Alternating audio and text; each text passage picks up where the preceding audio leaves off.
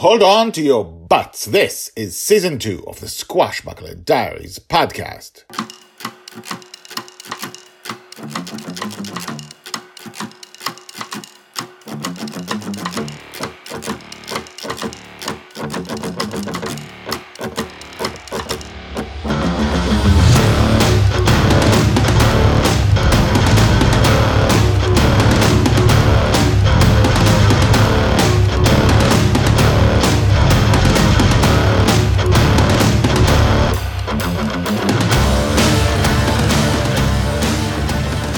Welcome back. My name is Guy Hasson and you are listening to the Squashbuckler Diaries podcast, the daily podcast about Joy Shelley, the girl who lives in dreams. This is the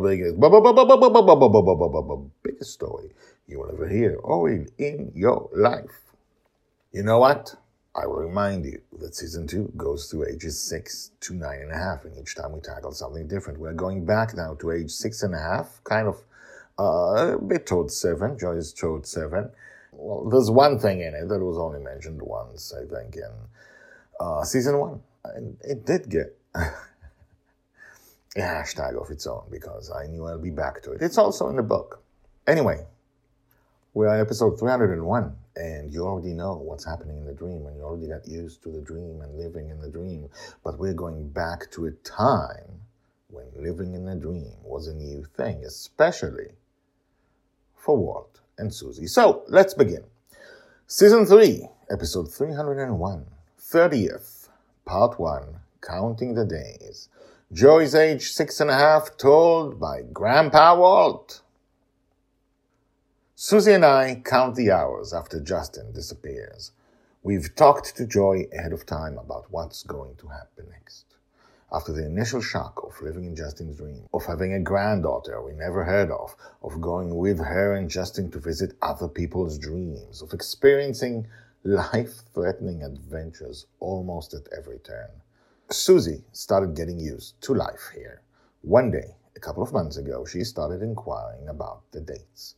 Justin created a calendar for her to hang on the wall in the living room, and she's been silently marking the days. Now it was time. When it's about an hour before Justin usually appears on the ship, we go up the ramp to the deck of Bonnie's Revenge and sneak into Joy's cabin.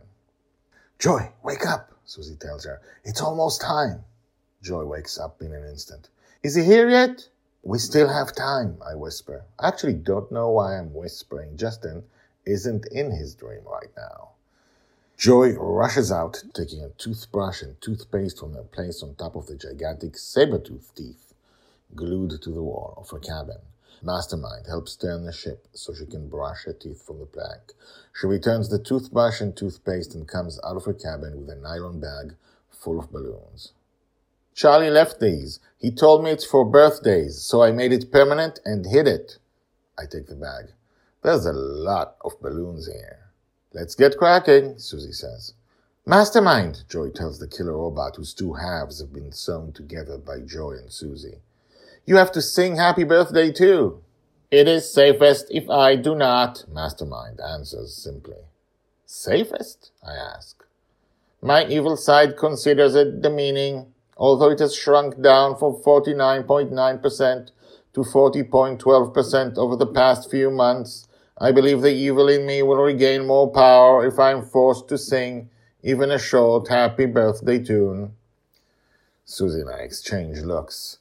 That is some of the strangeness we still have to get used to when living in this place. "How much will it regain?" I ask Mastermind. "I estimate 0.95%. "Is that bad, Grandpa?" Joy asks. "It's reasonable. He won't turn evil." "Well, it's agreed then," Joy says. "You'll sing the song." Mastermind starts walking towards the ramp. "I am leaving," he says in his robotic voice, "in a huff." "Mastermind," Joy calls after him. Mastermind descends the ramp, then almost immediately returns. "I have calmed down. I will sing your stupid song." "Yay!" Joy cheers. To be continued, told by Grandpa Walt. Hashtags: Grandpa Walt, Grandma Susie, Joy, birthday, Justin's birthday, Charlie, saber-tooth teeth, Joy, brushing teeth. The hashtag I was talking about, which appeared only once in season 1, as far as I remember, was the saber-toothed teeth, which are glued to the deck of Bonnie's Revenge. Who knows why they're glued and not hammered down? Extra point. Anyway, they're mentioned there, and they're mentioned in the book when we explain exactly how Joy brushes her teeth on the plank, on the ship. It's crazy. It's also happened a few times in season 2, but I don't think we mentioned the saber-toothed teeth. Anyway, it's Justin's birthday, and Mastermind is newly sewn together. If you remember, he started this season being broken into 2, and Susie and Joey sewed him up.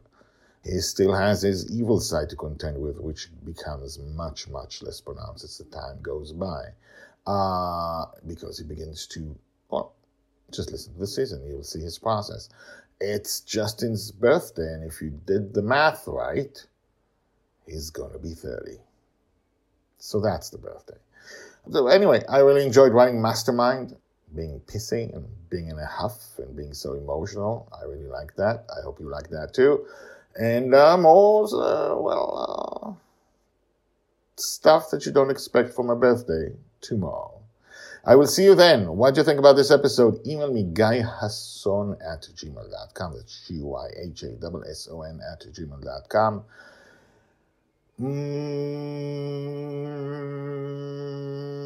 If you're not subscribed, do subscribe. And if you haven't told your friends, tell your friends. Plus, if you want more context about the Squashbuckler Diaries, listen to the credit list. Credits.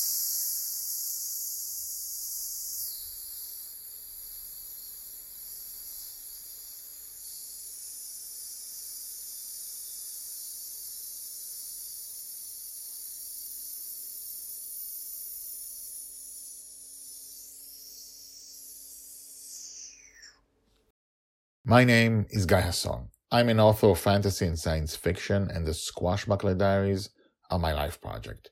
The Squashbuckler Diaries is part of a bigger story, a story which also includes the Lost in Dreams book series. Together they are the story of Joy Shelley, the girl who lives in dreams. We follow her from birth to death. In season 1 of the Squashbuckler Diaries, we followed her life on a flying pirate ship called Bonnie's Revenge, living in her father's dream between the ages of 2 and 6. For a reason as yet unknown, Justin raises a little girl in his dreams, and she does not wake up. She's there when he is awake, she's there when she sleeps, and she probably doesn't dream. At the end of season 1 came the other half of this life project, the first Lost in Dreams book called The Forgotten Girl. Joy and Justin learned their inner dream, and they both left the dream to find out what's beyond. No spoilers about the crazy and amazing things that happened there. Okay? Her life is different now, and in season 2, we will follow her life from ages 6 to 9 as her entire world has changed. This story is not written for you. It's written for my 3 daughters, and it's about the life of a father and a daughter in crazy circumstances. You're welcome to enjoy the story. I think you will. I think you really will. But it is not for you. This is my life project for me and my girls. Unlike all my other books, I'm self-publishing to maintain complete control, and I suck at marketing, which is sad. But who cares? We will follow Joy's life from birth to death. Each new book will jump ahead 3 years in her life. Each season of the Squashbuckler Diaries will show Joy's life between the big events of each book. Check out the website guyhasson.com, GUYHASSON.com, where you can find texts of all these podcasts, and more importantly, where you can also search the hashtags at the end of each episode. The intro and the exit music is called Brass Gentleman by Thomas Howardek. I will see you tomorrow.